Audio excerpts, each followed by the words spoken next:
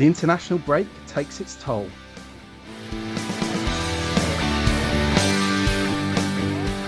Hello FPL Surgery listeners. On this episode we discuss whether it's worth removing Son and Kane with their upcoming fixtures. We ask what to do with Salah if he's out of game week 9, how we're going to deal with the carnage ahead of game week 9, and how do we find room for differentials in our 11. Welcome back listeners to episode 193 of the FPL Surgery podcast. We are recording on the evening of Monday the 16th of November 2020. My name's Rich and as always I'm here with Josh. So Josh, how was your international break? It's not great, is it, so far?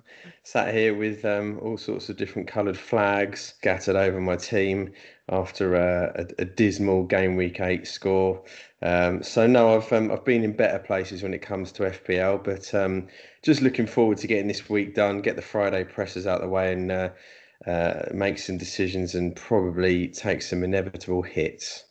Of course. I mean, we've still got a few more international games to go at the time of recording. So, I mean, things could still change in the next few days. But obviously, we do our best with the information we have available. I think that, and also I'm sure there'll be a few more COVID cases. But we've got the godfather of FPL with us tonight to help with all the chat discussion and FPL decisions. We do. So this week's guest needs no introduction, but we're doing introduction anyway. He founded Fantasy Football Scout and now co-hosts FPL Black Box. He has an incredible 9 top 5k finishes, 4 top 1k finishes, and the highest finish you've had is 42nd. So welcome, Mark. How are you? Good evening, gentlemen. Yeah, I'm good. It's nice to get an introduction like that because after last season and this, it's always nice to get a reminder that I'm not awful at this game after all. So thanks for that lovely introduction.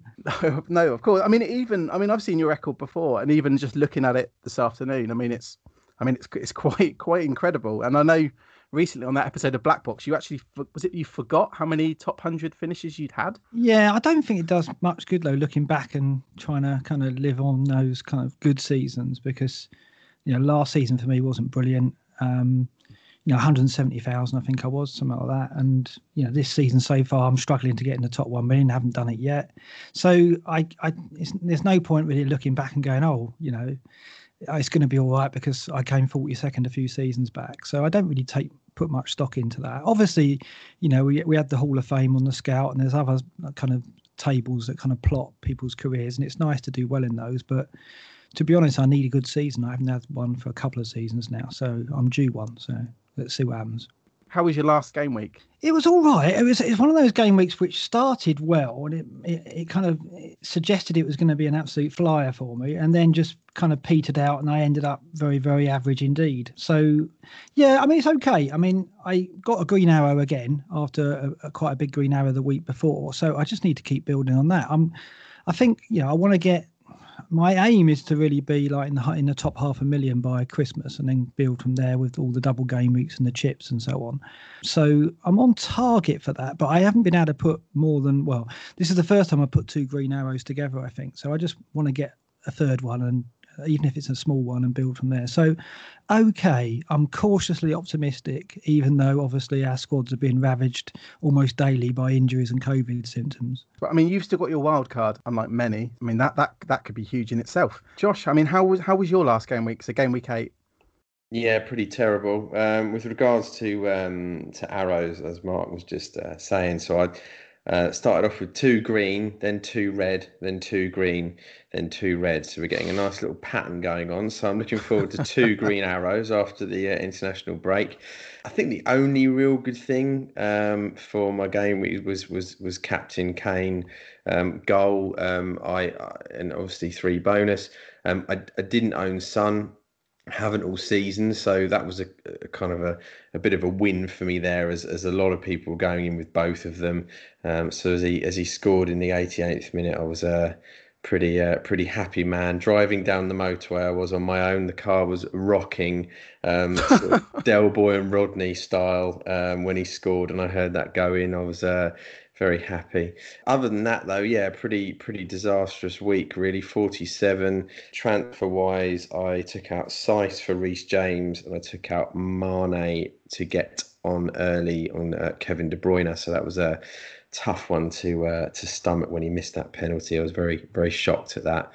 Moving on swiftly from game week 8 for me. Yeah, a 10-point swing for you there with that De Bruyne missed penalty, as I'm sure you're aware. Yeah.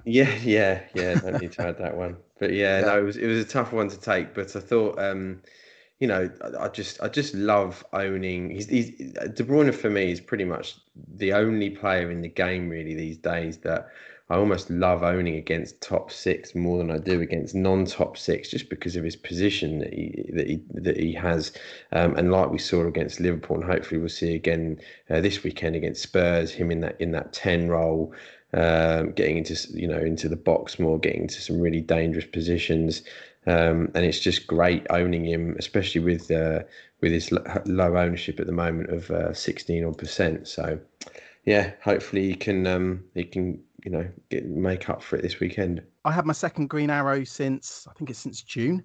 I got 69 points. My transfers, I removed.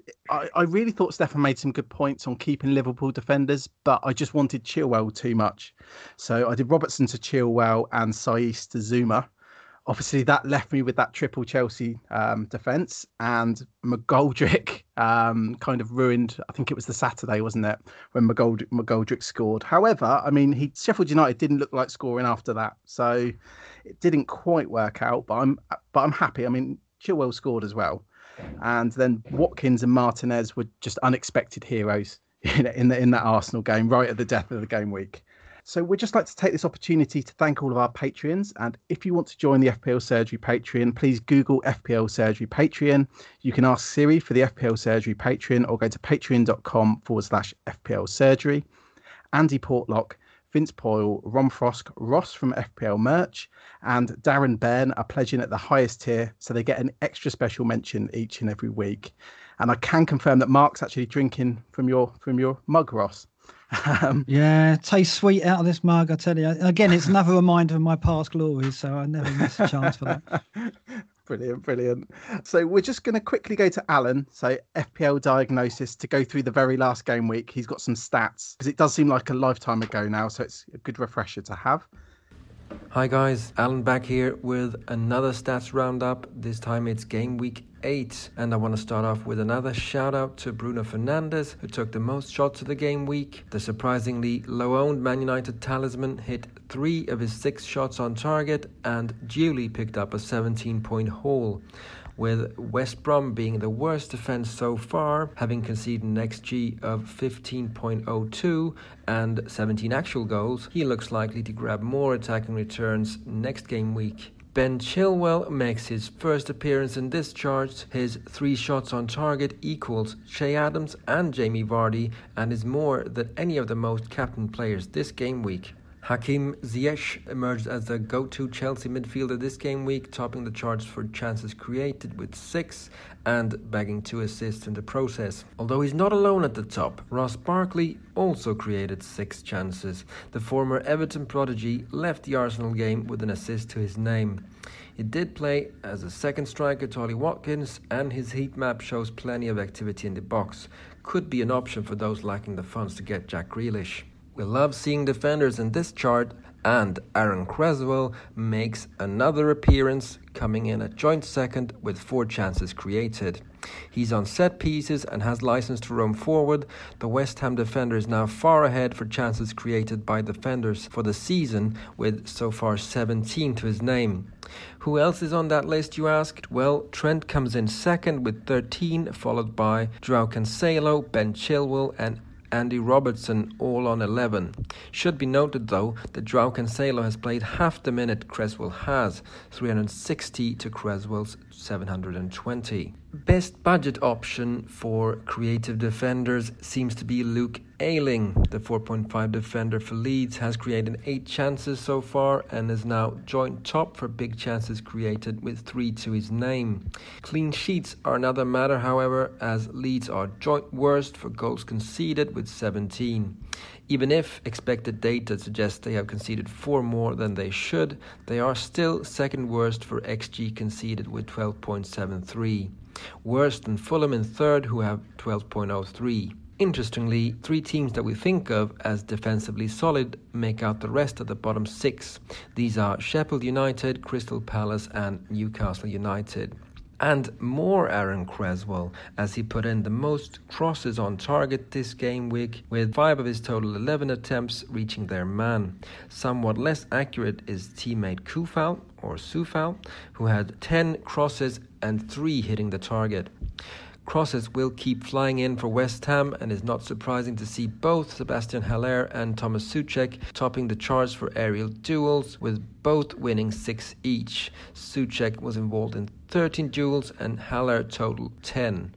Alexander Mitrovic is also involved in this chart, as his aerial prowess is such a big part of the Fulham game plan.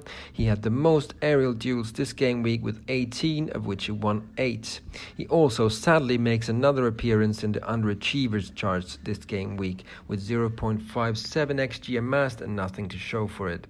He has now finally reached the top of the underachievers chart for the season, with expected data saying he should have scored 2 more goals than he currently has to his name. We should remember, of course, that a penalty miss does come into play here. With Ademola Lookman's attempts at a Panenka at the weekend, Alexander could soon be back on penalty missing and taking duties once more. The penalty miss meant a West Ham win and a clean sheet, despite them losing the XG battle 1.56 to 1.89. Other notable results this game week are Leeds conceding 4 to Crystal Palace from a total XG of 1.2, and Burnley keeping a clean sheet away to Brighton, despite a total XG of 1.59 for the Seagulls. Most well-deserved clean sheet of the game week goes to Southampton, with Newcastle only managing to scrape together a measly 0.3 xG. And with Callum Wilson probably out until the new year, Newcastle might become a target for FPL managers hoping to grab those 4 delicious clean sheet points. That's all I got for this game week. Back to you, Rich. Thanks a lot, Alan. And for those wondering, Alan did actually make it to answer the door last week. So we'll move on to our headlines. So our first headline is, with their upcoming fixtures, is it time to move on Son and Kane? Now, we've got a few questions on this one, unsurprisingly. So on Twitter, Tom Horner has said, with so many injuries during the break, I assume most will be forced to keep Kane and Son, unless on a wild card. And Tom's plan is to hold one of them definitely, possibly both. We have Nalinda, who said, should we get rid of Son and Kane, and who for? And then on Reddit, we've got a question for you, Mark. So M. Adil has said, Mark has both Kane and Son in his team. Is he looking to offload any of them given their fixture run? If so, what's going to be his thought process on who he'll replace out of Kane and Son? Or if he initially plans to keep both of them, at what point will he reconsider? So if we go to you first, Mark, what are your thoughts on Kane and Son? Yeah, I mean, I think I've got enough to go Son to Fernandes exact money at the moment, if there's no more rises before the deadline. So Son to Fernandes in one transfer is appealing, but I've got 2 transfers, and so that kind of opens up the possibility of getting rid of both, or getting rid of Kane and making 2 other transfers elsewhere, because obviously Kane gets you more money. And also the appeal of getting rid of Kane is there's Watkins and Bamford sitting there in really low price points where you can make a lot of money, whereas obviously with Son, you're going to be probably upgrading to Fernandes for this game week. So, yeah, if there was no flags in my team, I was considering doing Kane to Watkins and then going to upgrade maybe Podence to Fernandes and keep Son for the City game, and then go Son to De Bruyne after that for game week 10. So I had a kind of plan, but then I've been diving into the data for Black Box this week, and when you start looking again at Kane's performances and his numbers, it's scary. It's really petrifying. So Kane is a player that people, if they've listened to me before on the Scoutcast, they'll know that I've got this unhealthy fascination with Kane. I went for him a lot over Salah, even when Salah was in my team, and even when I was an early adopter of Salah, I always used to favour Kane for the captaincy. So I've always supported him over Salah, and even over Aguero as well. I always had Kane over Aguero. So it's odd that I would be even considering getting Kane. And when I looked at the numbers, I'm now thinking, yeah, he's on penalties. He can do it against the big sides. And he is. I mean, the stats show that he's having an even better season in some respects than his best season ever in FPL, which was 2016-17. So he's, some of the key data shows he's performing better. He's having more shots in the box than that season.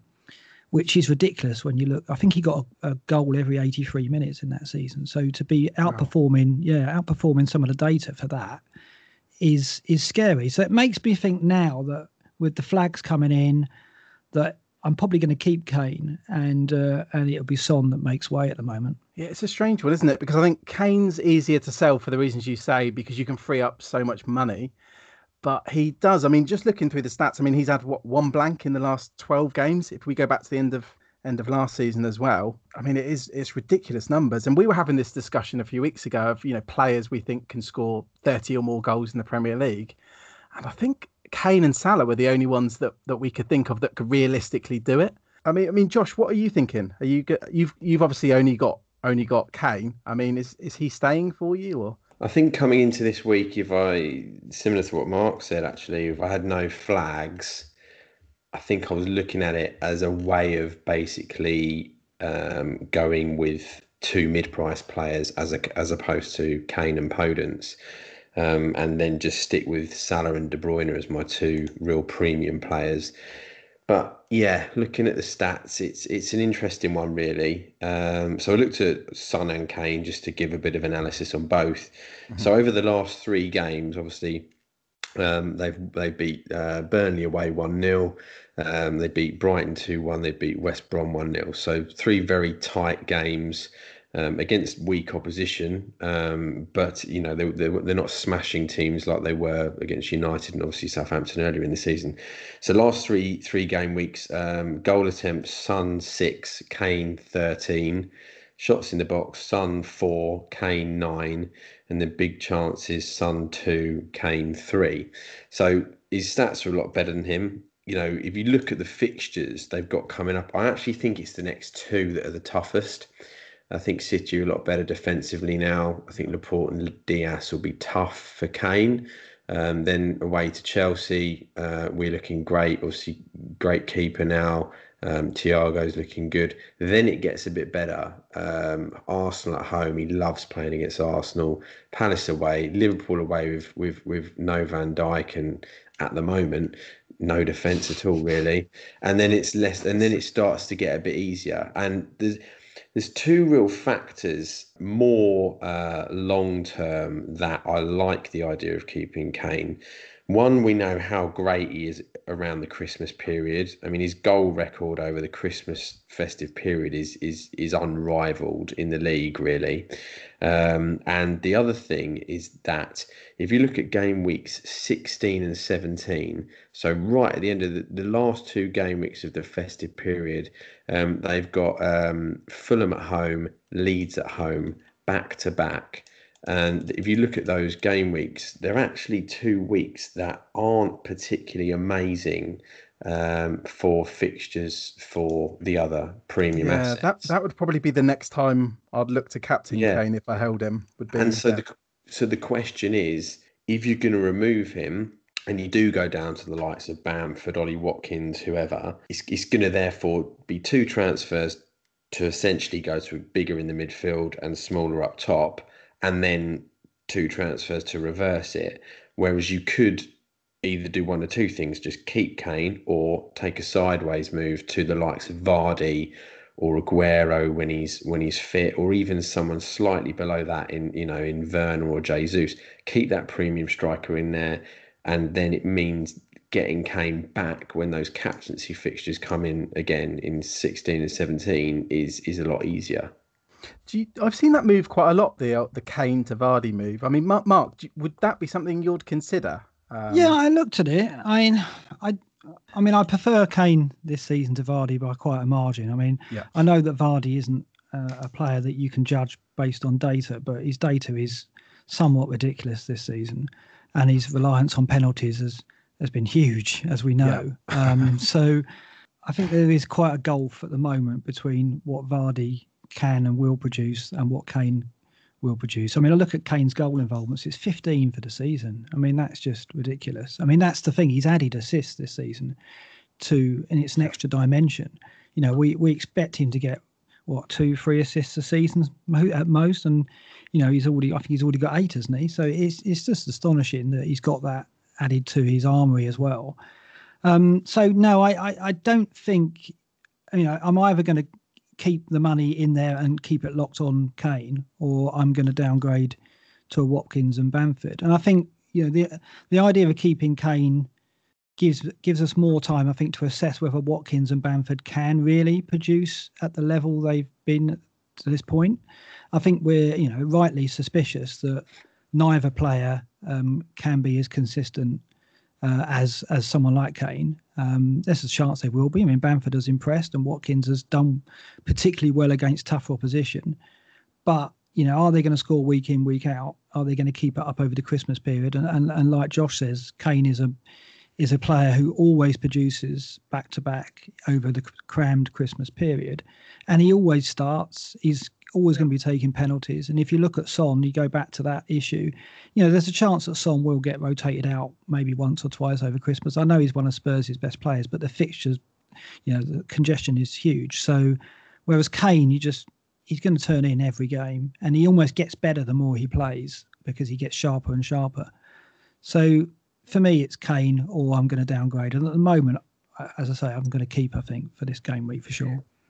I think another thing to look at is, for me, I think the two premiums that you want for the upcoming fixtures, in terms of both them, their teams, their stats, and their fixtures, really, are Salah and De Bruyne.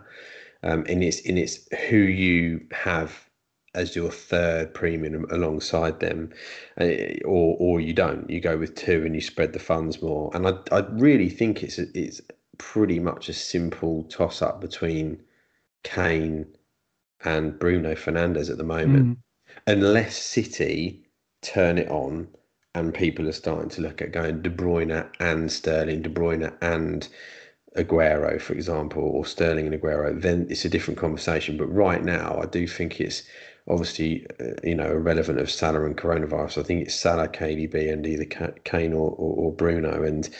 And yeah, it's just whether you want to go heavy in midfield or heavy up top, really. Or I think it just gives you a bit more flexibility if you've got Kane there, to juggle around. Whereas I think you can always bring Bruno in for KDB or even Salah if you wanted to. Whereas if you've got that premium striker there at all times across the season, we could be sprung a last minute game week like we have a double game week, like we have done in the past. So there is always, it is always nice to have a bit of a balance across your squad. Yeah, City have one of those potential game weeks as well. So obviously when you mentioned holding on to Kane, you can always move to Aguero or Jesus. I don't know when that double game week's going to be, but they're a team along with, for example, Aston Villa, that are going to have a double at some point. I guess that moves us quite nicely on to, though, what to do with Salah if he's out of game week 9. Now, obviously, it's a little bit up in the air at the moment. The latest I saw was Egypt expect a negative test, and I don't know how much we can read into that. So we've got some tweets. Dale Chadwick saying, what are you doing in regards to Salah and COVID? Stick or twist? N. Linda is asking, what shall we do with Salah? Chip and Chops, thoughts on benching the most expensive asset for 2 game weeks? And on Reddit, Fluffy Puff 31, would you sell Salah if it was certain that he misses 2 game weeks? So like we say, it's a bit up in the air. But Mark, have you had any consideration at all to selling Salah, for example? Yeah, I think if he was out for 9 and 10, I'd sell him because, I'd want him back, of course. But I think if I'd lose 0-2, that's all right. I think that's not a problem. I don't think, given that, as we've been saying, you've always got Kane as a huge bank up front in terms of money if you wanted to flush some money out. And given that we haven't got to have Trent and Robertson anymore, we can go kind of not top price in defence and still have a very decent defence. I think that funds isn't going to be as much of an issue now. So for me, I'm not worried about the loss of funds. What I would be worried about is the loss of the transfer, because I've got 2 transfers going into this period and I need to manage them very carefully. And I kind of think if you've got the way that we use our transfers in the next couple of game weeks could be really vital. I think looking at the number of flags we've got, looking at the fixture swing, the fact that Fernandes has got a good fixture coming up, but then it's De Bruyne. I think we've got to think very carefully about how we commit this 1 or 2 transfers that we got over this period. So getting rid of Salah and then obviously banking the transfer. Well, you're booking the transfer in to get him back because he's going to be a captaincy rotation with De Bruyne over the next few game weeks. That's the main issue. But I think I would do it. I think I would go Salah to Fernandes for game week 9 if he was going to miss 2. If he was missing 1, I'd probably keep him. Yeah, in fact, I definitely would, I think. Yeah, it's game week 12, isn't it, where we're probably going to want Salah because we're going to want to captain him as well because they're away at Fulham. And I know he's better at home, but I mean, that does seem to be the standout fixture. Unless you trust Harry Kane, lunchtime kickoff, away at Palace. I think Salah is the standout captain there. I mean, Josh, what are you thinking with Salah? Well, I think after what we've seen come out today, I think he'll actually be back. I think he'll be back, and I actually think he'll feature game week 9. I really do. I think that from what we're hearing, he's not showing any symptoms. They're expecting him to produce a negative test on the Thursday. Now, I think it's like Egypt's Minister for Health or something that said that. I mean, that's someone pretty senior in that world to put their. Hope so. You could sound very silly saying this, Josh. By the way, if someone's listening on Friday, I'm just quoting what the Minister for Health for Egypt said. For me, if he tests negative on Thursday, he's coming back Thursday, latest Friday. He might get a training session in. He might not. If not, he's going to be really well rested compared to the likes of, Mane, Firmino, Jota, who all were away on international duty. So might be benched. Don't know. But I think I wouldn't be surprised to see him back and in the squad for game week 9. And if he's not, I think he'll definitely be back game week 10. So no, I'll be keeping him. I think it's tempting to look at it and go, do you move to Mane? I'm always a big fan of owning Salah without Mane and Mane without Salah. But then you look at how weak Liverpool's team is with the lack of defence, and Henderson's got an injury now. Leicester have been great away from home. They were fantastic against City. I think they'll probably play a similar tactics, sort of parking the bus and using the likes of Vardy and Harvey Barnes on the break. So I think it won't be an easy game for Liverpool, whether they've got Salah or not. But yeah, with regards to him, I think it's at this stage when I'm trying to build the best team I can for the Christmas period, I don't want to be using up 2 transfers, selling Salah and buying him back. So I'll just bench him. What will be interesting is if Liverpool keep the same formation they played against City, because obviously they played it's 4-4. It was 4-4-2, wasn't it? Which seemed to turn to a 4-2-4, when they had the ball. I mean, obviously, if Salah's out, Jota should play this week, and then I wonder if they're going to go back to that formation Well, they're going to have a lack of midfielders as well, because if Henderson is injured, Fabinho's going to play at the back with Matip. Milner potentially plays right back, where Trent would normally play. So they're down to Keita, Wijnaldum, and Jones. I mean, it's. Maybe Vardy's not a bad shout. Yeah, I think Harvey Barnes is a great shout actually as well, especially if Trent's out. Him on that left hand side up against that side of things could be no Gomez, no Trent there, could be really, really good area to attack.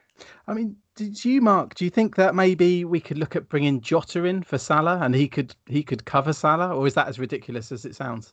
I think if we thought Salah was out, Jota's not about. I mean, I'd probably look to bring Jota in for Podence or something like that. I think he's a mid-price. I mean, it's almost like we're almost waiting for one of Mane or Salah to have an extended injury so we can definitely get Jota and know he's going to start, because at the moment he looks so tempting there. But in the back of our minds, we're looking at it going, well, we can't risk it because he's going to be in and out of the team rather than a mainstay.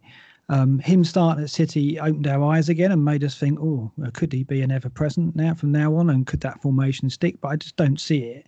I think if Salah is available for game week 9, and like Josh, I expect him to be, then I think Jota could be back on the bench quite easily, depending on the availability elsewhere. Like Josh says, there's so many injuries in that Liverpool team. It's Klopp really isn't sport for choice anymore. He's kind of got 11 fit players that his best 11, and that's what he'll probably put out. So, but I just think we're still nervous about Jota as a long-term asset for us. So I think we'd have to see Salah or Mane out for a prolonged spell. We're talking 3 or 4 game weeks before I think that I would make a move for Jota. It's just so rare because these Liverpool players, they always seem to be at the, they've got the most expensive defenders, they've got the most expensive midfielders. I mean, Firmino's not cheap at all. So it just seems very strange having a Liverpool player at a budget price. And obviously he's the same price as Foden as well. So I guess they sort of serve the same purpose. But I mean, having both of them, that could be risky. That could be very risky. I mean, you don't have Foden, do you, Mark? No, for that reason. I mean, I don't really like City assets at all because of the rotation threat. De Bruyne is, immune to that, I would say. But he's about the only one of the attacking players, I would say. So Foden, I did consider him, and every time he comes on and does well and makes an impact, you think, well, he's got to start next game, and he doesn't. And so there's still that doubt that Pep isn't convinced by Foden as a starter in his team. It looks to be the case. We hear that he had an illness that kept him out, I think, at Sheffield United. So maybe that was the case. But again, he's the kind of player that we need certainty, like Jota, before we're willing to throw even that amount of money at a midfield asset, because you can get a Bamford and you get a Watkins up front for that money, and they're playing week in, week out and producing. Yeah, Foden's, I mean, he's got Josh as well, hook, line and sinker, and it's strange he's been benched 3 weeks in a row.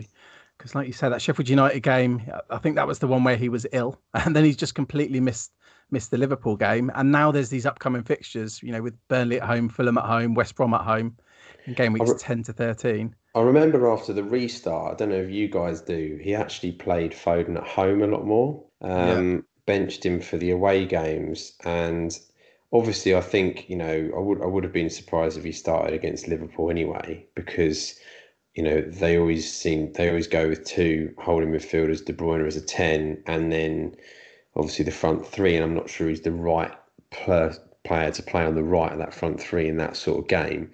But I'm hoping holding him for, Burnley home, Fulham home, West Brom home, coming up is going to be worth it. And those are the sorts of games when they only play one defensive midfielder in Rodri, that there's another spot there for the likes of Foden, whether he plays in centre midfield with De Bruyne or whether he plays on the right or even the left if he gives Sterling a rest. I think he should get some starts, and I'm hoping to see, some rewards for my patience, really. I think the problem is, though, I've gone previous seasons where I've tried to study Pep's selection policy, tried to work it out, and I'm still struggling. I still can't do it. So you think you've spotted patterns, and then he does something completely against that pattern out of the blue, and then it all goes out the window, and you have to have a rethink. The other thing is, I think because Torres has done well up front, he's suddenly jumped up the pecking order a bit. So they've still got Mahrez, Torres, and Bernardo Silva who can all play those attacking roles as well as Sterling. So Foden, I wouldn't even say is next in the pecking order after Torres at the moment. I'd say Torres has probably earned starts over him. I think Pep likes what he saw of him up front and wants to give him run-outs now. So I don't know. I mean, we're all guessing, aren't we? It's all speculation, but I think that's all it ever will be with Pep. We never have certainty with him. No, I think we got lucky towards the end of last season. Well, those of us that went for the City assets, because there was the 5 substitutions, we were getting a lot more minutes. There was a lot of hauls off the bench. I remember Foden getting one. I remember Sterling had a couple of goals. I think also because he knew that the league was out of reach, it was a time to sort of, bleed Foden into the team and give him some more minutes and stuff. He's actually doing less subs now. I think I saw a tweet earlier that said, I can't remember who it was, but only Brighton and Burnley had done less subs than Pep. Just final thing on it, I was going to say, normally, Pep brings on players when they're, 3-0 up, and to give some legs rest. They haven't been 3-0 up once. So that's probably where the lack of substitutions are. He wants his best team on the pitch. He managed to bring Foden on for 9 minutes the other week. But we'll move on to headline 3. So that's how to deal with the carnage ahead of game week 9. Obviously, at the time of recording, there's been a lot of injuries. For example, Chilwell. There's a tweet just recently saying his issue last night was a back spasm and hoping it's not a big issue. And since then, there's been a tweet saying he might even play against Iceland tomorrow night. So I think it's worth keeping up to date on stuff like that outside of this podcast. But we've got a question for you, Mark, from M. Bison, who's asking when you're going to wild card and why. Because obviously, I guess that's one of the ways you could get through the carnage is to use the wild card. Yeah, well, I at the start of the season, I looked ahead and, this is a bizarre one because we know that I think it's game week 18 is going to be split in 2 and half of that game week is going to end up in the midweek after the weekend matches of game week 19. So that we know there's a bumper double game week is going to arrive for game week 19. So with that in mind, I was always thinking, well, it's an advantage if I can delay my wildcard till game week 16 when we know what the fixtures will be. We'll know exactly who plays twice in game week 19 at that point. In fact, we'll know very soon. I think Ben Crellin suggested that we're going to get the broadcast fixtures announced in the next 10 days, and I would concur with that. I mean, last year they were released on October the 17th, the broadcast fixtures for January and December. So I think it is imminent. We're going to know soon a bit more detail on those potential double game weeks. And so, if I do keep it to 16, I will have that information about game week 19. So I'll know the blanks, so I can use my free hit in game week 18. And if I can prepare my team with the wild card in game week 16, I think that will give me an advantage. Now, obviously, if we've got information on those fixtures well in advance of game week 16, other managers can prepare their team. They can use transfers to do it. But of course, there is an advantage to doing it at the latest possible moment, which for me would be a wild card in 16. And then I could save the second wild card for later in the season when the domestic cups are going to create more blanks and more double game weeks. So I think there's still an advantage to hold it. Also, the thing is, my team has never looked bad enough yet, believe it or not, to actually play it. And the other reason is when I've seen people play their wild card, it hasn't been a very good experience for them. Like this season has been so difficult. Like even people who had there was people who played the wild card before Kane and Son hauled against West Ham, but even though it looked like a good wild card then, they've struggled since then. So this season, it isn't a season where you can pick 15 new players and be sure that that's going to be better than the 15 you've got rid of. It's not quite settled, is it yet? No. So no, I don't think I'm in a hurry to play it anyway, even if I didn't have the strategy to keep it till 16. No, I think me and Josh have both struggled with doing early wildcards because, for example, I had Kane when he got 21 points against Southampton and actually wildcarded him out to get on board with this triple city. So, yeah, I admire anyone that's managed to keep the wildcard, and I'd want to keep it a bit longer, if I was in that situation. I've seen a few people mentioning, so Josh, I've seen a few people mentioning using free hits this week, for example, because of the number of injuries. I think I know what your take on that's going to be, but what is that? Yeah, I just wouldn't do it for any, whatever their situation is, however many flags they've got. What if you had it's just 8? it's just not worth it. Apart from I think Trent, there's not any injuries that I'm aware of that are looking like they're going to be more than a game week or possibly 2. For that reason, I wouldn't bother. Really, I think you just need to get through the week. Maybe take a hit, maybe take 2, but make sure those transfers that you're using are long-term moves. If you're looking very short term at what the fixtures are this game week, or moving Salah on and I'm going to bring him back in a couple of game weeks' time, you could get yourself into a bit of a muddle, really. So kind of plot the fixtures over now right up until the end of the sort of festive period, and maximize your transfers. As Mark said, they're very valuable. Yeah. So use them wisely. No, I like what Mark said, obviously, about the fixtures coming out in 10 days, because I guess those of us who've used our wild card, so if someone's looking at doing a free hit and they've already used their wild card, soon enough, we're going to have to be looking at planning for these blanks and double game weeks that have been mentioned. My only counter to that, though, is that the TV fixtures prior to when they've been happening have been coming up a lot later than normal recently, because obviously there's no fans in the stadiums. Do we not expect that to continue? Yeah, it could be. It's just that they came out a month ago last year. So they came out October the 16th or 17th last year. So they're already a month late based on last season. So so on October the 17th last season, we knew the December and the January broadcast fixtures. So I think that's what Ben's based it on. But you're right. It could be that it takes longer. But even if we don't know what the fixtures are, I'm still thinking, well, we know that half the fixtures in game week 18 are going to be moved into the midweek of game week 19. So we know that's coming. We just don't know the teams involved. So while I can't plan specifically I know that if I've got my wild card, I don't need to plan because I can just play it in 16 and hope that I can prepare my team well enough. But of course, the problem we got is even when I do that, though, the team you pick for game week 16, in a couple of game weeks, everything could go out the window anyway. So there's no point in being smug about it because it might not be great tactic anyway.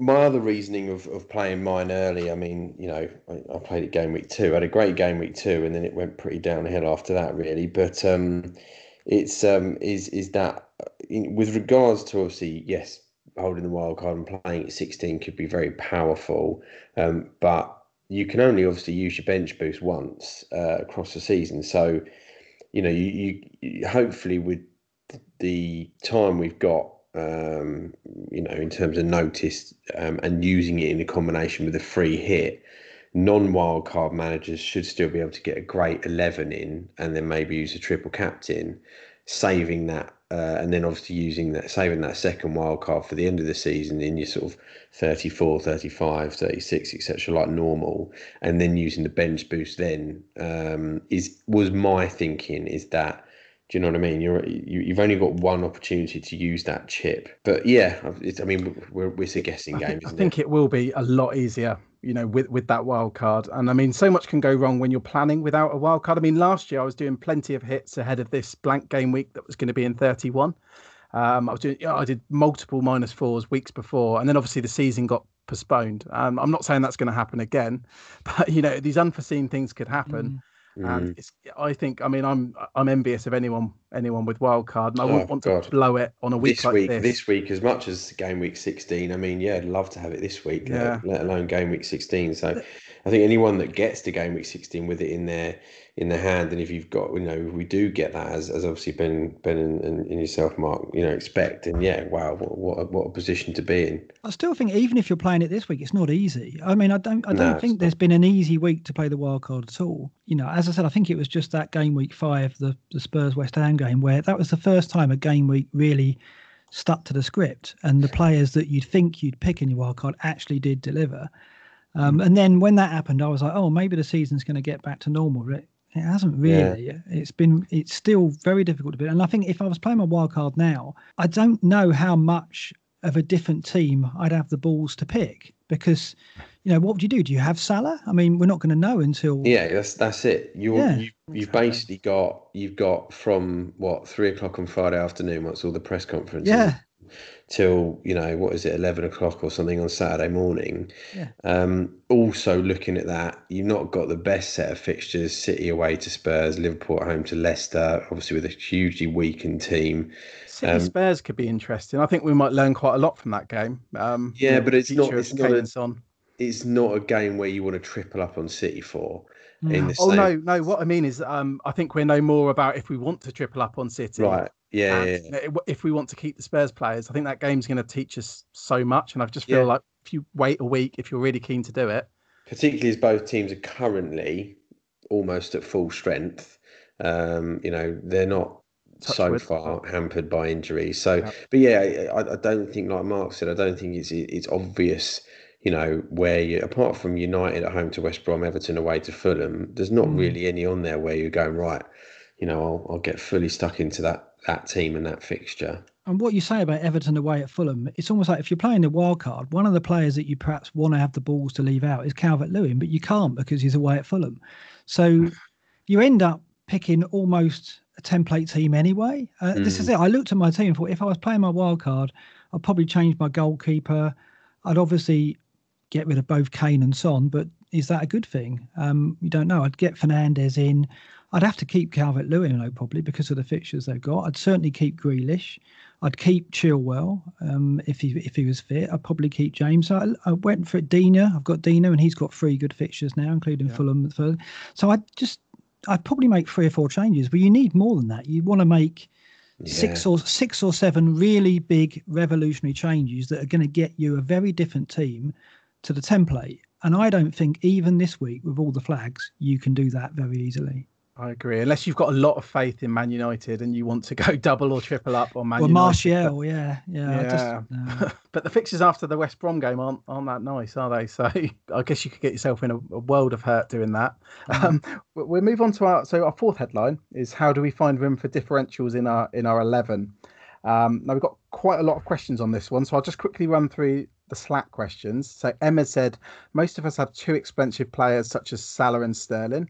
Who would be your third for around the 10 million mark going forward? So Kane, Vardy, Werner, Fernandes, Rashford and why? J. Roz said, have you seen enough from City this season that we should be ripping up our teams to move their assets in game week 10? And Alex Ball, what are your thoughts on Man United assets? So like we just said, if you don't own, should we take a hit to get them and captain for game week 9 with a view to move into a City mid in game week 10? So Mark, I know that's quite a lot of questions, but what are you thinking about differentials? In terms of differentials, I think I'm inclined to look at in defence because I think there are some players that offer some attacking potential now.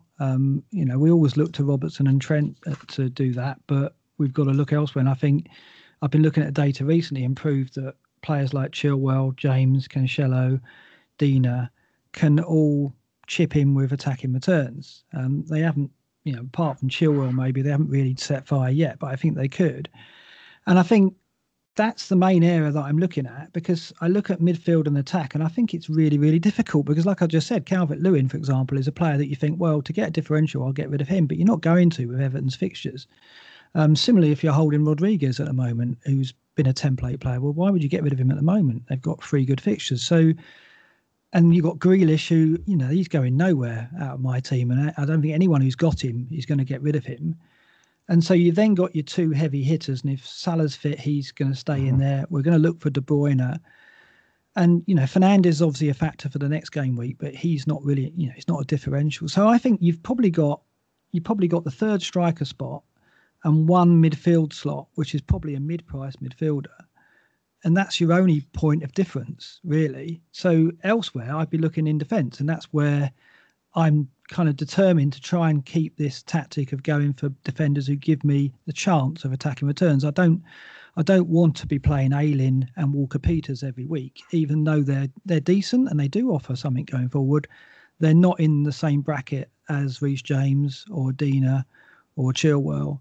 Or even a Cancelo, I don't believe, given the data that we're seeing so far this season. And that's where I think the differentials that I'm going to go after are going to be found. I like that strategy because actually just thinking about it, in previous seasons, some of the time when I've had a good season or periods of a good season, it's just been my defenders scoring well. I mean, I always remember, was it 2 seasons ago where Doherty and Dean both emerged for pretty decent prices? So I do like that. I mean, Josh, what do you think about differentials? I agree with Mark. I think there's so much value to be had, with the non-Liverpool, attacking defensive assets. Really, I think, nothing love more than a marauding, wing back or full back who's creating loads of chances, who's getting in the box. And I think, Chilwell, James both look great, as does Cancelo. I think I want to throw Aaron Cresswell in the mix as well. I know he plays for West Ham, but I mean, so far 8 game weeks, he's created 17 chances. The next after that is Alexander-Arnold with 13. And the other thing that I like about Aaron Cresswell is his baseline bonus figures actually are really, really good for the season so far. So his baseline bonus of all defenders is 132, and the next is 120 which is Trent. So that's obviously, most people will know what I'm talking about, but that is everything that you do in the game, apart from the obviouses of goals, assists and clean sheets. So he's and I think it's obviously where he's playing on the pitch and what he's doing and his kind of new role that he's taken on sort of this season and the end of last that is clearly working well for him in the way that West Ham play, putting lots of balls into the box to the likes of Antonio and Souček. So, I think I agree with that. I think in terms of sort of moving And forward. Lamptey as well. I mean, Lamptey looked. I mean, it seems like for an age ago now, but I remember Yeah. there was that game against Burnley, and I mean, he looked incredible. And I mean, I almost think if he was a midfielder, he'd be quite good value. Very hard to actually fit all these defenders in, and it's actually why I've been playing 4-4-2 the last couple of weeks. Obviously, I've actually gone 3 Chelsea defenders. But I mean, them 3 and Lamptey, it is a differential, and I mean, it's such value. And I think you could almost squeeze in. Yeah, I think you could squeeze in 4 attacking premiums. With that as well. I've seen ways of doing Salah, Sterling, De Bruyne, and Kane. Obviously, either 4-4-2 or either 4-4-2 or 4-3-3. With the budget strikers like you just mentioned, I think that works. In terms of differentials, sort of midfielders and forwards, there's not that many screaming out at the moment. I know we've got our sort of differentials that each of us will chat about at the end of the pod. I mean, one that I will go into more detail then about is Richarlison. I think is just back from suspension, 3 great fixtures coming up. I think he's one to look at. I think going Barkley over Grealish is a nice differential. You look at.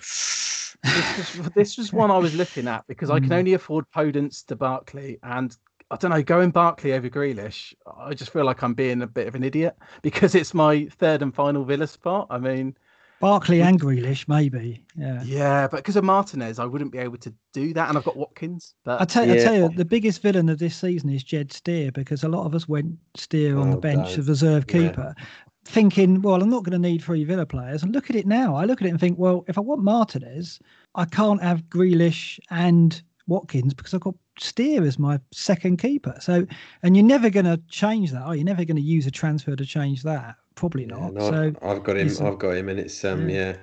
Not great, especially when Tom Heaton's going to come back soon, and he's not even going to be the number 2 goalkeeper. So you got to wonder if Jed Steer realises what a FPL villain he is. It's not really fair to him. But, I mean, the double game week could force people's hand. Ben Crellin, I think he mentioned to me that if Man City and Villa lost in the Carling Cup, is it the Carling? It's not even called the Carling Cup anymore. In the Carabao Cup, I think if they both don't progress to the quarterfinals, there's a chance the double game week could be a little bit earlier. So, I mean, that could force people's hands with the Jed Steer problem if you wanted to triple up. But I think it's Man City, isn't it? The second game of their double. I think it's better to cross that bridge when you come to it, rather than needing to get ahead of it now. But I personally would go with Grealish, but Barkley's only 4.2% owned. I mean, Watkins is only 7% owned. So, it's because everyone's investing in Grealish, 35% owned. So, there are sort of ways of going a little bit different if you're willing to be brave. But in terms of I think other than those defenders which we all discussed, which Mark highlighted, I think really which were lined up in the questions, City and United assets probably are the main sources of differential now to go with. City with the likes of Sterling and KDB are quite lowly owned still, and I think aside from Fernandes, I think the United boys are fairly lowly owned as well, sort of Rashford and the likes. So that those are probably the places that I'd look. Can we trust them, Lolo? Do you trust in City and United at the moment? Because I look at De Bruyne and Fernandes and go, yeah, okay, I'd commit to those, not a problem. But a second City player, an attack, I don't think I would, and I don't know if I would United either. It'd be Fernandes, and that's it. I don't think I'd go Fernandes and Rashford or Fernandes and Martial at the moment, because they're just not consistent, are they? No, and the thing is as well, you're looking at those games coming up. Burnley at home, Fulham at home, West Brom at home, and Sterling's got to get a rest eventually, hasn't he? And Aguero and Jesus will share minutes. Sterling he's got to get a rest eventually, and that's where I feel like I would not buy Foden now if I didn't own him, but that's where I'm quite comfortable with sticking with him just for that period. Get through those, definitely for the home against Fulham and West Brom, and then come out the other side. And if it's still been a failed exercise, then move on. I think Mark said earlier about how valuable transfers are. I think that's why I'm going to be keeping Foden, because like you say, there's that good fixture run. I just feel like we're invested in Foden now, and we're going to have to see it through. And I'm still looking at a third Man City myself. I just don't know which one it would be. I've got Sterling and Foden. I really want De Bruyne, but there's part of me that's worried and that he's going to lose penalties to Aguero, when Aguero returns. Yeah, I think he could. I think that's a possibility, but I think there's every chance he's going to take and score another one before Aguero's back on the pitch anyway. And if that happens, then he won't lose them. So it's a chance. Certainly that miss has dented our confidence in it a bit. I think also there's enough pitch time when Jesus is on the pitch and Aguero sat on the sidelines where there's a chance that De Bruyne picks up a penalty anyway. But I personally don't. I think he'll stick with De Bruyne as the number one penalty taker. There's a reason why they moved, and I don't think that they'll give it up for the sake of one miss when he's scored the rest of them, and he's been doing it for a fair while now. There was that stat that De Bruyne's never taken a penalty when Aguero's on the pitch. But it'd be an interesting one to monitor. The Piss Break is sponsored by FPL Merch, with a brand new website launching on Saturday. Sign up to their newsletter now for a chance to win a bunch of prizes this weekend. Go to fplmerch.com for more info.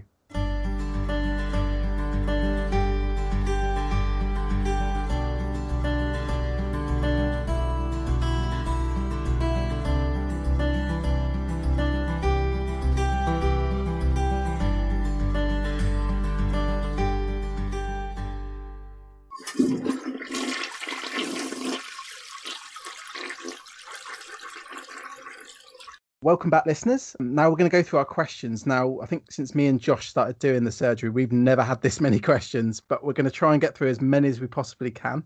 So we'll start with a question on the Slack channel from the Iceman. Now, Iceman said, Mark, I've been trying to get you on the pod for years, but I've always failed. As soon as I stop podding, you come on. What is your beef? Jokes. My real question is, why did you take a year off and what made you come back? Did you enjoy the year off? Purely a coincidence. There's nothing personal. It's more than a year, I think. So I think people who follow me on Twitter would see that I've recently kind of talked about an illness that I had. I've still got the condition, and I had about 18 months where I was pretty ill. I mean, it wasn't too debilitating. I didn't have that much time off work, as it turned out, but I was, struggling with a kind of neurological thing, which has turned out to be neuralgia, which is fully manageable now, thank God. With the treatment I've got with physio and with the medication I take. But for a while, I was pretty much low in terms of my mental health as well. And I think I needed to I kept playing FPL, but I just couldn't participate at the level I was doing at the time. And I think also I burnt out. I think, when I launched Scout, it was a hobby and it became a labour of love. And then, there's that quote from Mark Twain that says, find a job you enjoy doing and you never have to work a day in your life. That is true. But I think recently I saw a post on Facebook of someone saying, find a job you enjoy doing, never have to work a day in your life. But also you end up working without any boundaries at all. And that is absolutely true. When you're doing a job you love, you never really stop. You never really switch off. And the time you have with your family and the time you have to look after your own well-being just gets cut to nothing. And so I had to make a very difficult decision about could I continue, and because my health was suffering, and there was an instance where I was in a doctor's surgery and the doctor was saying you've got to slow down, and I had to listen to that. And so I just stepped away from Scout and stepped away from what I was doing with the Premier League. I mean, it was amazing, great opportunity, and I loved every minute of it. But unfortunately, I'm the kind of person who can't say no and doesn't know when to stop. And when it's your obsession, which is what FPL and fantasy is, it was too hard for me to just slow down. I couldn't do it, so I had to just step away altogether. And so that's the decision I made. And then I've crept back in, but my partner has let me do bits and pieces, and I said to her, look, I'm not going to go back anywhere near the level I was. I'm not going to go back to Scout doing full-time stuff. I'm not going to go back to the Premier League doing full-time stuff. I just want to do a podcast because it's my hobby still. And she allowed me to do that, and I got in touch with Az, and the rest is history. We've started at Black Box and I'm loving it, and hopefully we're going to do a lot of episodes. And also I'm doing things like this. I'm appearing on other people's podcasts. I'm actually being in the community and I'm giving something back to the community. I didn't do that when I was with Scout, because the Twitter community was almost like a rival to what I was doing at Scout. And I couldn't really engage with it because I felt threatened by it. I know that sounds weird, but when it's your business, when it's paying for the roof over your head, you do everything you can to protect it. And I actually looked at Twitter as something which was a threat to me, because we were losing people on the website to Twitter. They were discussing on Twitter, and now I'm part of it, I can see exactly the appeal of that. And so at the time I didn't engage with the community at all. I was very much a loner in that respect, and Scout was almost isolated. So in the final years of my tenure there, we did change that, and you'll see now they've built up a whole network, and it's very much different now to the early days. So I'm just enjoying being part of the Twitter community and doing a podcast once a week, and it will stay like that. It's not going to be a business anymore. It's purely for fun, which is what I set out to do when I started Scout. Well, it's so good having you back in the community, and obviously having you on the podcast as well. I mean, I remember just a few months ago, Josh sent me a WhatsApp with a link to a video, and it was you, Mark. It was that sounds a bit weird, but it was a link to a Premier League video, and he's like, go to minute 22, and it was you where I think you were going to captain Pulisic towards the end of last season. Yeah, I did. Yeah. I did do it. It was a grave error, but that was just like a roll of the dice. I like doing that sometimes. It was a season where I was never going to have a great overall rank at the end of it, so I just thought, well, play Pulisic, uncaptain him, and it didn't turn out for the best, but it's one of those things. It was great to see you back though, and it was like when your favourite band gets back together. It was Mark, massive.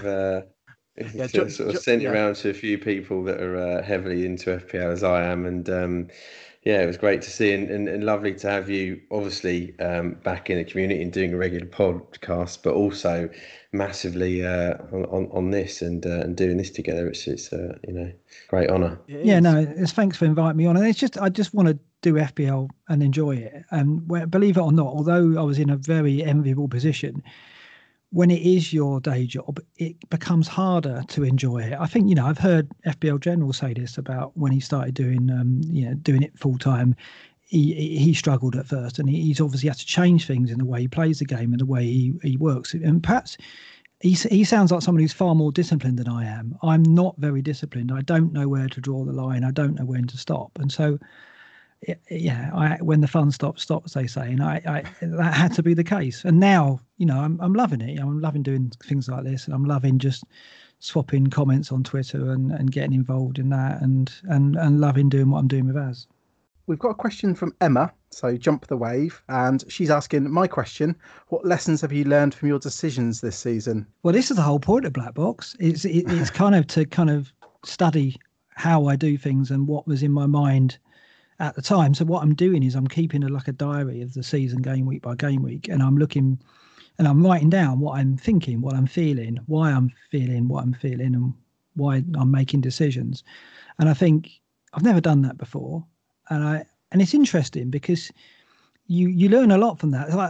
I cite an example, like when I got De Bruyne and Podence in, it was all based on that one game where they were on the same pitch together, and Podence knocked it through De Bruyne's legs. And I watched that match and thought, well, I've got to get both of these players. They look electric. Fixtures are good. And when I look back on that, and retrospectively, that was obviously a mistake. I think De Bruyne got the injury. Podence has kind of been very inconsistent, not playing more than 60 minutes most matches. So it's interesting to look back and go, what was in my mind at that point that convinced me so much that I had to have those two players, that retrospectively has not turned out well. And I think by logging that and talking about, writing it down, how you felt and what you were thinking at the time, you can look back and go, oh, okay, right. So when I feel that again, I've got to remember not to go with that necessarily as strongly as I did on that occasion, because it proved to be an error. And so what I'm learning this season is really to pay more attention to why I'm making decisions, and hope that, bit by bit, I can learn from that. Because I've been playing this game a long time, and so much of the game, there is an element of luck, right? There's a skill element, but there is luck as well. And I think it's, I'm kind of set in my ways. I know with my style of management, I can't really change that. I don't think I'll make too many changes to that. But the changes I can make are in the way I think and my methods of analysing data and coming to conclusions on captains and transfers. And that's what I'm trying to do. So I think what I'm learning this season is learning how I work as an FPL manager. And it's going to take time. I think it might even be a couple of seasons before I see the fruits of that. But I'm enjoying doing it. And that's what I've learned, really, is I'm learning more about myself as an FPL manager. That's brilliant, and it'd be good to look back at the end of the season, on the learnings that you and as get from that, especially with Podence. I mean, is there any early learnings on that? Is that avoid Wolves attackers? Well, yeah, I think it is. I mean, not being funny, but that City game, I looked at that and thought Wolves look absolutely incredible. They're going toe to toe with City, and City played well in that game. De Bruyne was out of this world, and I looked at that match and thought, well, City are going to be title contenders for sure. They're going to push Liverpool all the way, and Wolves are going to be top 4 contenders. And it hasn't turned out like that at all.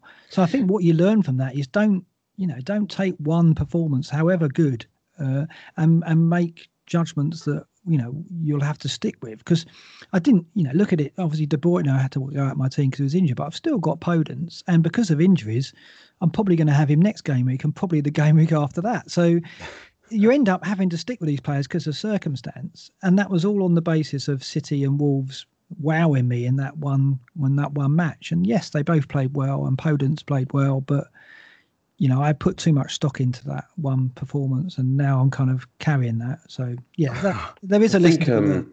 I think we've had similar experiences with Wolves all 3 seasons they've been in the Premier League, in that we target them for the easy fixtures and then we lose them for the tough fixtures, and it's always the tough fixtures that they score more goals in, and they're a lot more reliable. And again, we're going to do it because this week they're at home. Josh. I'm not talking about opponents here. I mean, he's a new player to us all really this season, but I'm more talking about Wolves in general and Jimenez mainly, and Traore probably.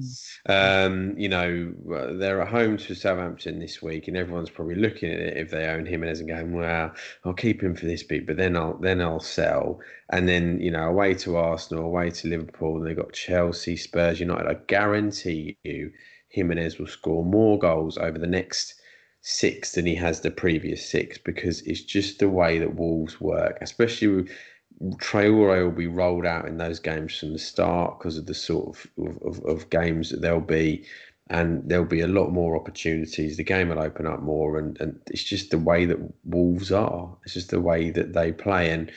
And I'm not saying that Podence is going to go along with that, but definitely feel like we need to start realising what Wolves are like, and that's how they seem to be season upon season. It'd be interesting if that does prove to be true. I mean, I agree. I think that's what I'm expecting as well. But I look at Wolves this season and still think they're still adjusting. And they've lost both wing backs. They're not starting Traore. They've lost Jota. They're not playing Neves and Moutinho in midfield. So he's changed that as well. He's playing Dendoncker there. I think it's all. Wolves have just had a couple of false starts. Like when they played Palace and Podence scored, I thought, right, lift off. Here we go. They've got the wing back sorted. And then at Leicester, they were just disappointing again. So I don't know what we're going to get against Southampton. I hope we see a bit of form again that convinces me that Podence might be a player that's still worth hanging on to, because, as I say, I think there's other fires in my team, not fires, but little sparks that I need to put out before they become fires, that mean that Podence is going to end up staying for another couple of game weeks, which doesn't sound great, but we'll see. No, he's the kind of player where he's become more valuable this week just because he actually plays. But I mean, personally, I wouldn't want Podence. I mean, the end of last season, I remember thinking Wolves looked very, very blunt. Defenders look great. The defenders look absolutely incredible, but just their attacking numbers are so underwhelming. So yeah, we'll move on from Wolves now anyway. So we've got a question from, let's have a look. So we've got a question from Kaza, who's asking, does Mark think the high ranks he achieves are not realistic anymore for a variety of reasons? That's due to the number of players playing, to this free content and tips, sharing team moves. And a lot of that, he said, a lot of those who got high ranks 1k above aren't regularly doing content and therefore avoiding the group noise, group thinking. So what do you think about that, Mark? I mean, do you think it's possible to finish 43rd in the world? I mean, yeah, I've got to think that I got another high finish in me. I do get the point that there's more players playing, of course, and obviously there's more information available. That's partly my fault because I started that, didn't I? So I can't really bleat about that, can I? So yeah, I get it. I mean, and part of the reason why I'm doing Black Box is, like I said, I'm trying to improve as an FPL manager. Right? I think anyone who's been playing it 10 years, who hasn't even those who have won it, to be fair, want to get better and be more consistent. Certainly those who are listening to this who take it seriously. So in order to get better, I'm trying to learn a bit more about how I make my decisions and spot flaws in that and become more knowledgeable of how I work as an FPL manager. And so that's my reaction to the fact that, yeah, I do think it is harder, but I don't think I'm sitting here now think, well, I'll never be able to come in the top 100 again.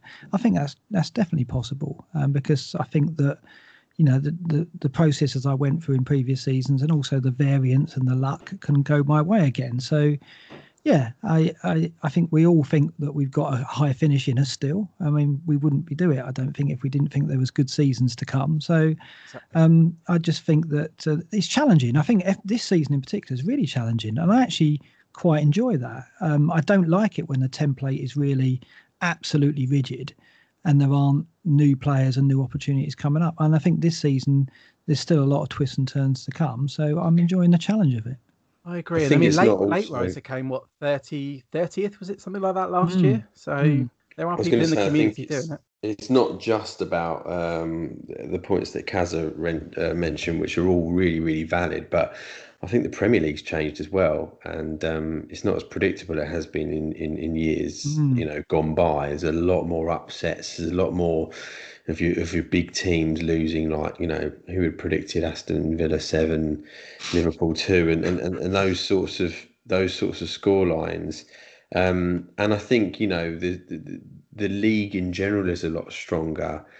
Teams that are getting promoted and really giving the top 6 teams like a shouldn't that make it easier though? Game. Like, shouldn't that make it easier if the games are more unpredictable because we could look into the numbers a bit more? I just feel like before, back in, I mean, I can talk from my experience of the game in terms of sort of finishes and recent seasons, in that when you had the reliance of Man United earlier, under Ferguson, and you had players like Cristiano Ronaldo, you had periods where Arsenal were fantastic and Chelsea under Mourinho, and I feel like there was a much bigger divide then between the top teams and the mid-table and the bottom teams, whereas now I kind of feel like, I mean, look what Villa are doing this season. It's astonishing. Look at how Leeds have gone and played against some of these teams. I feel like it's therefore. Does it mean that we need to go from being? I've always been a fixtures-based manager. Do I need to be more of a form-based manager? Throw fixtures out the window, because at the end of the day, a lot of the time, unless it's a plum fixture versus West Brom or Fulham, they're not worth the paper they're written on in terms of what to expect from a particular FPL asset or team.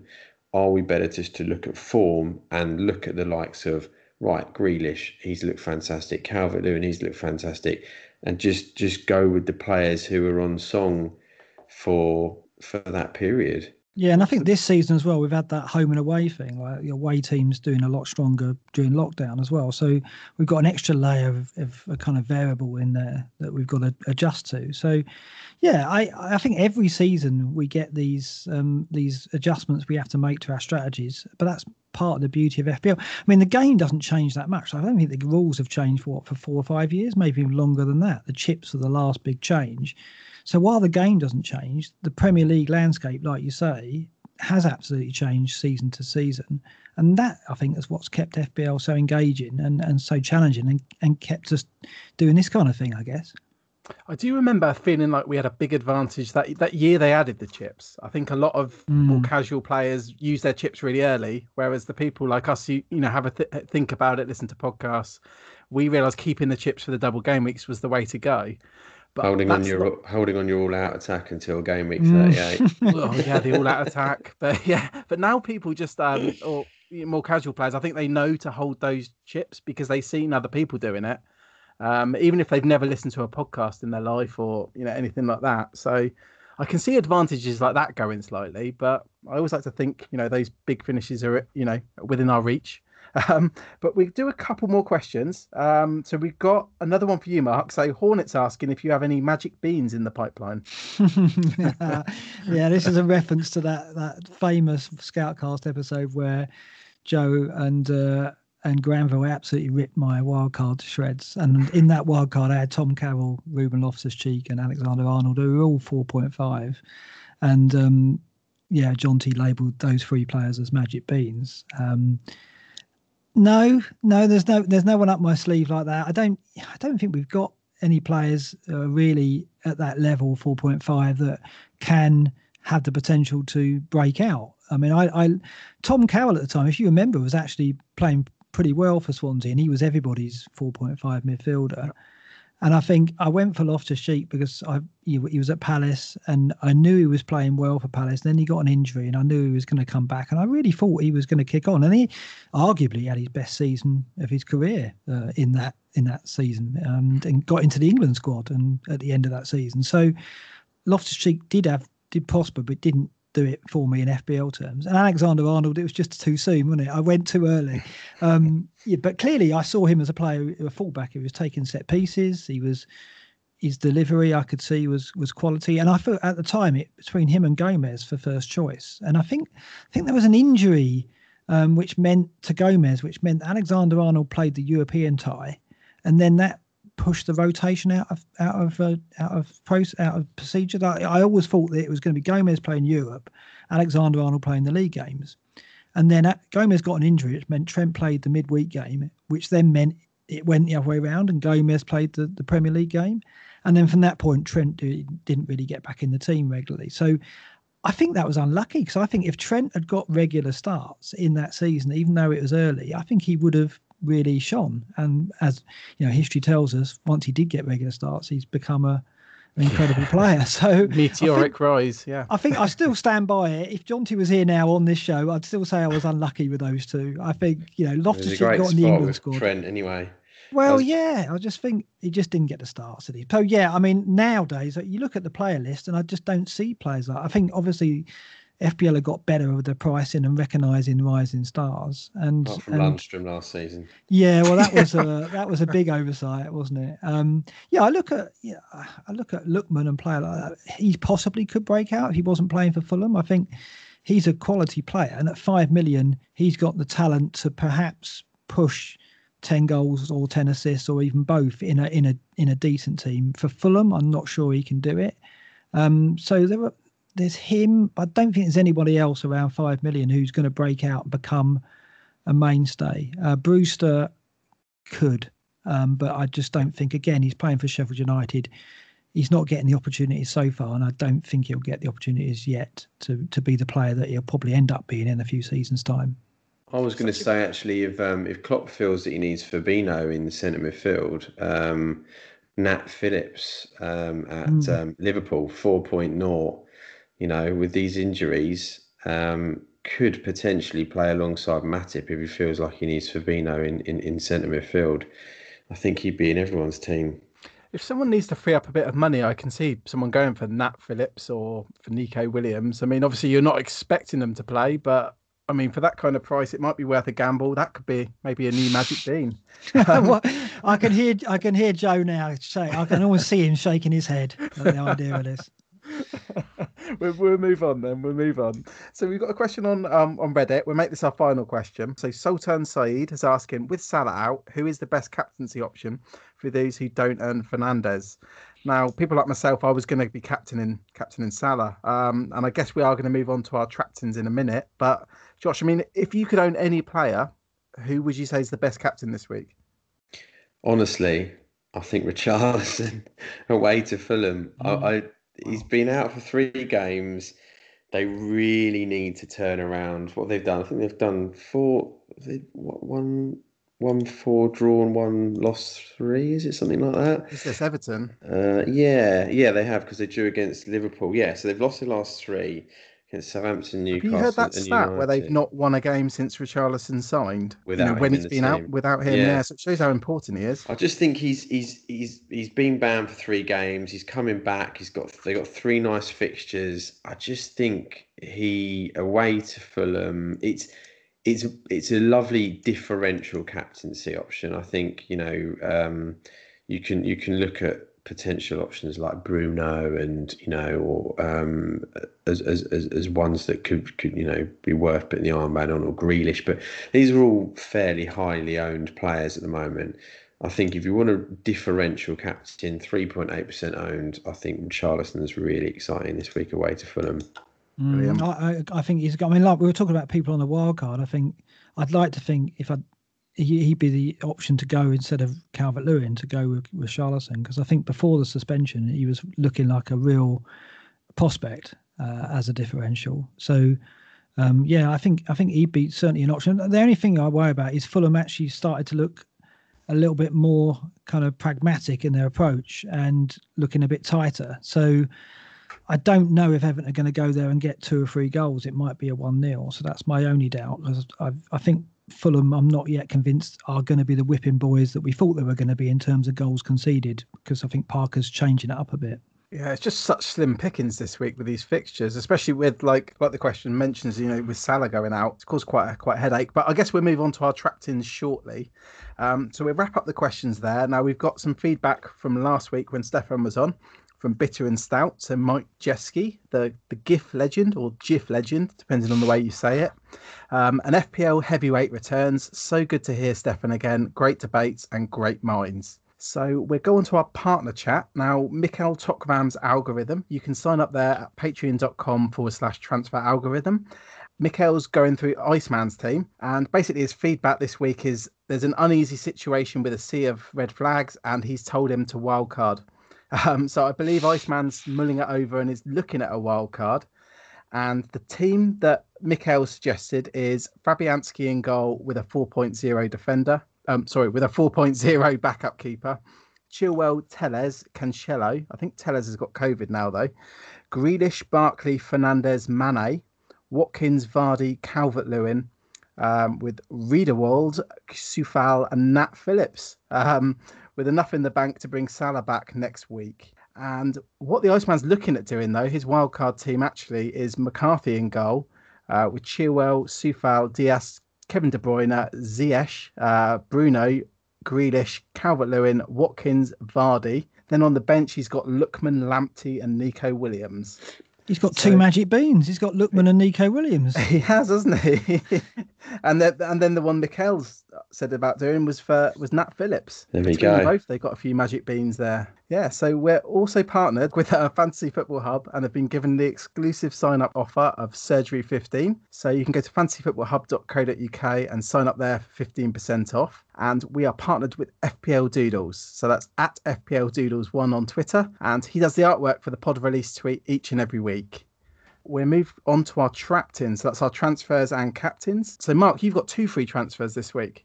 Yeah, I don't think I can commit to anything at the moment, because we've got to get this team news, haven't we? So I mean, I think at the very least, Fernandes is coming in, right? That's for sure, because I'm going to put the captaincy on him, because I do think, while I'm a bit worried about Fulham not conceding a lot of goals to Everton, I do think West Brom will concede at least 2 to United, and Bruno last time out looked the part, didn't he?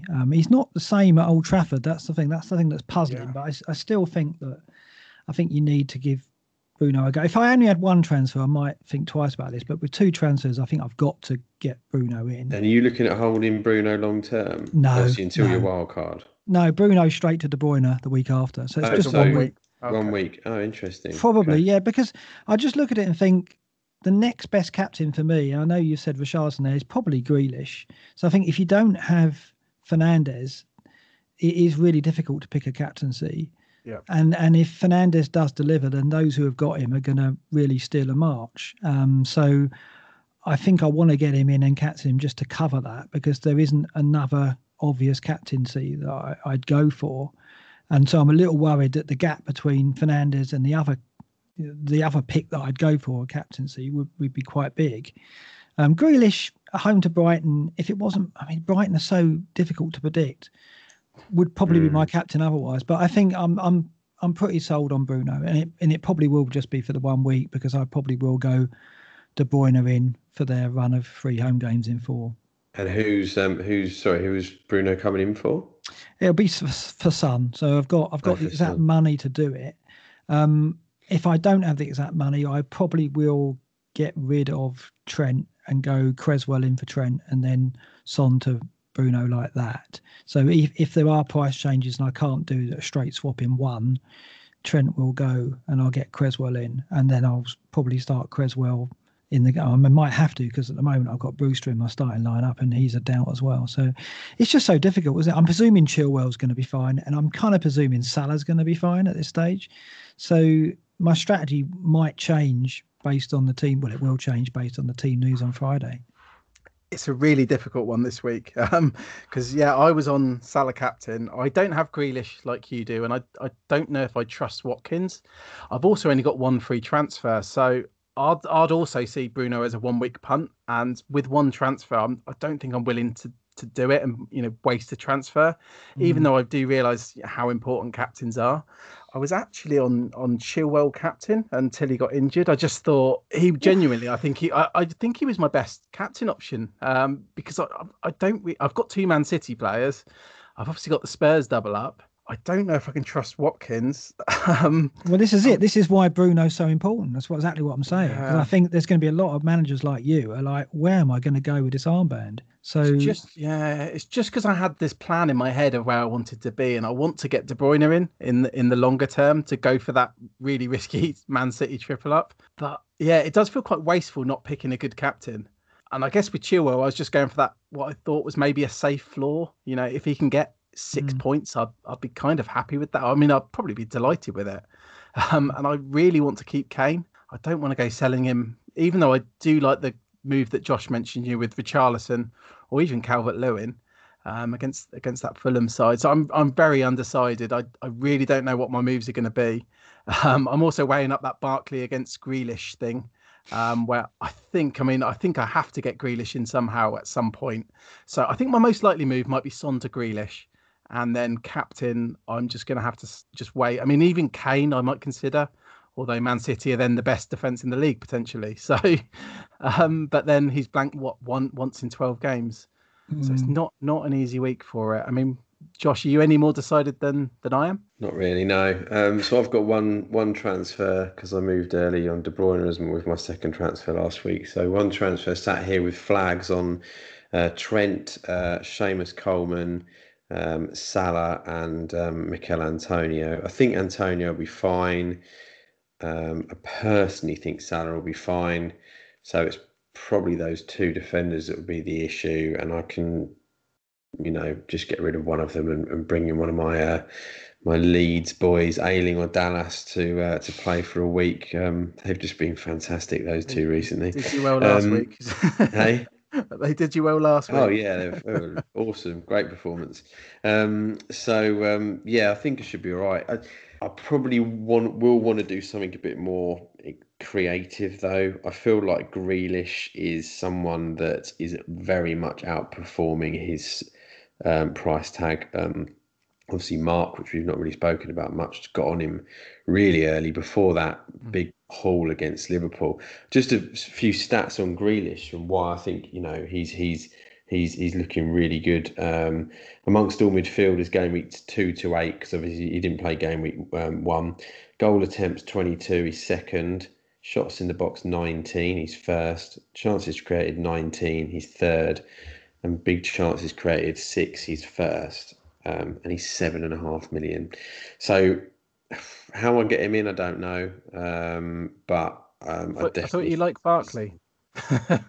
I do as a differential, but if your team fits it, and let's be honest, most teams are going to fit better bringing in a cheaper asset who's $1.5 million less. But I think it's never good to scrimp and save in FPL, especially when there's a player who's outperforming his price as much as that. He looked so good last night for England as well.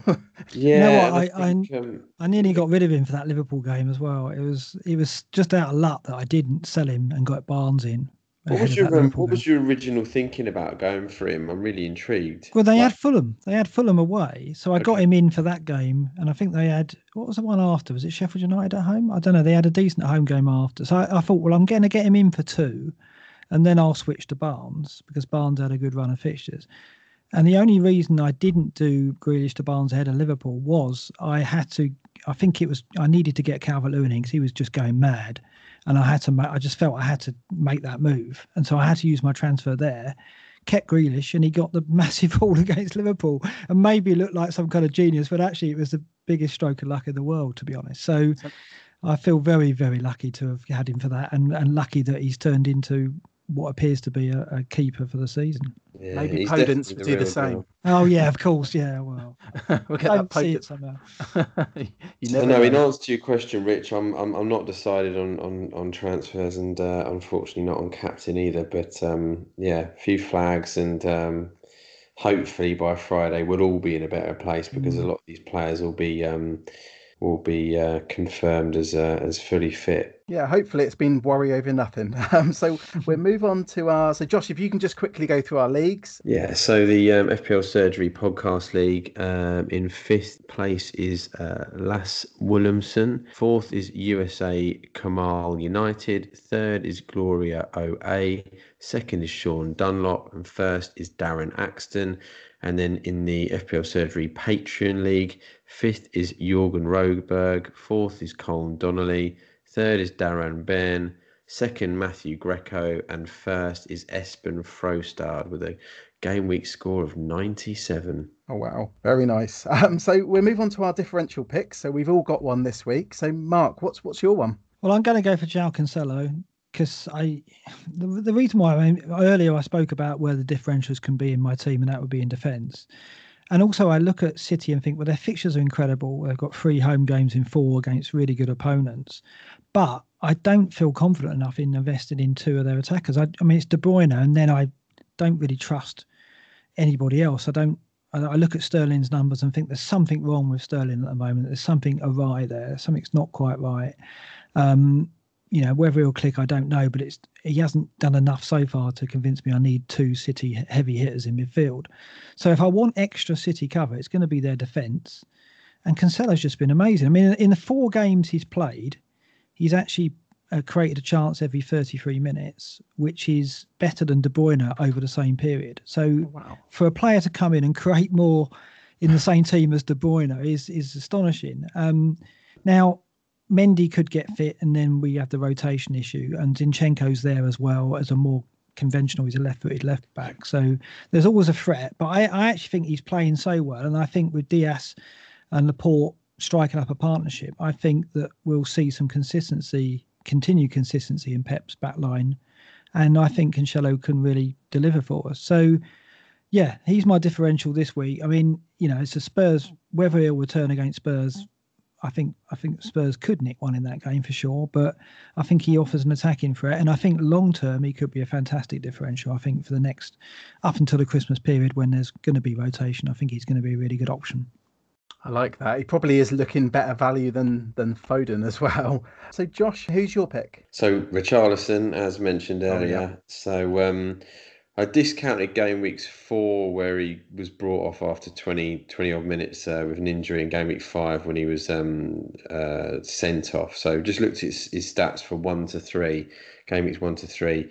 And amongst all strikers, he was top goal attempts 13, second shots in the box with 11, and top for penalty area touches with 28.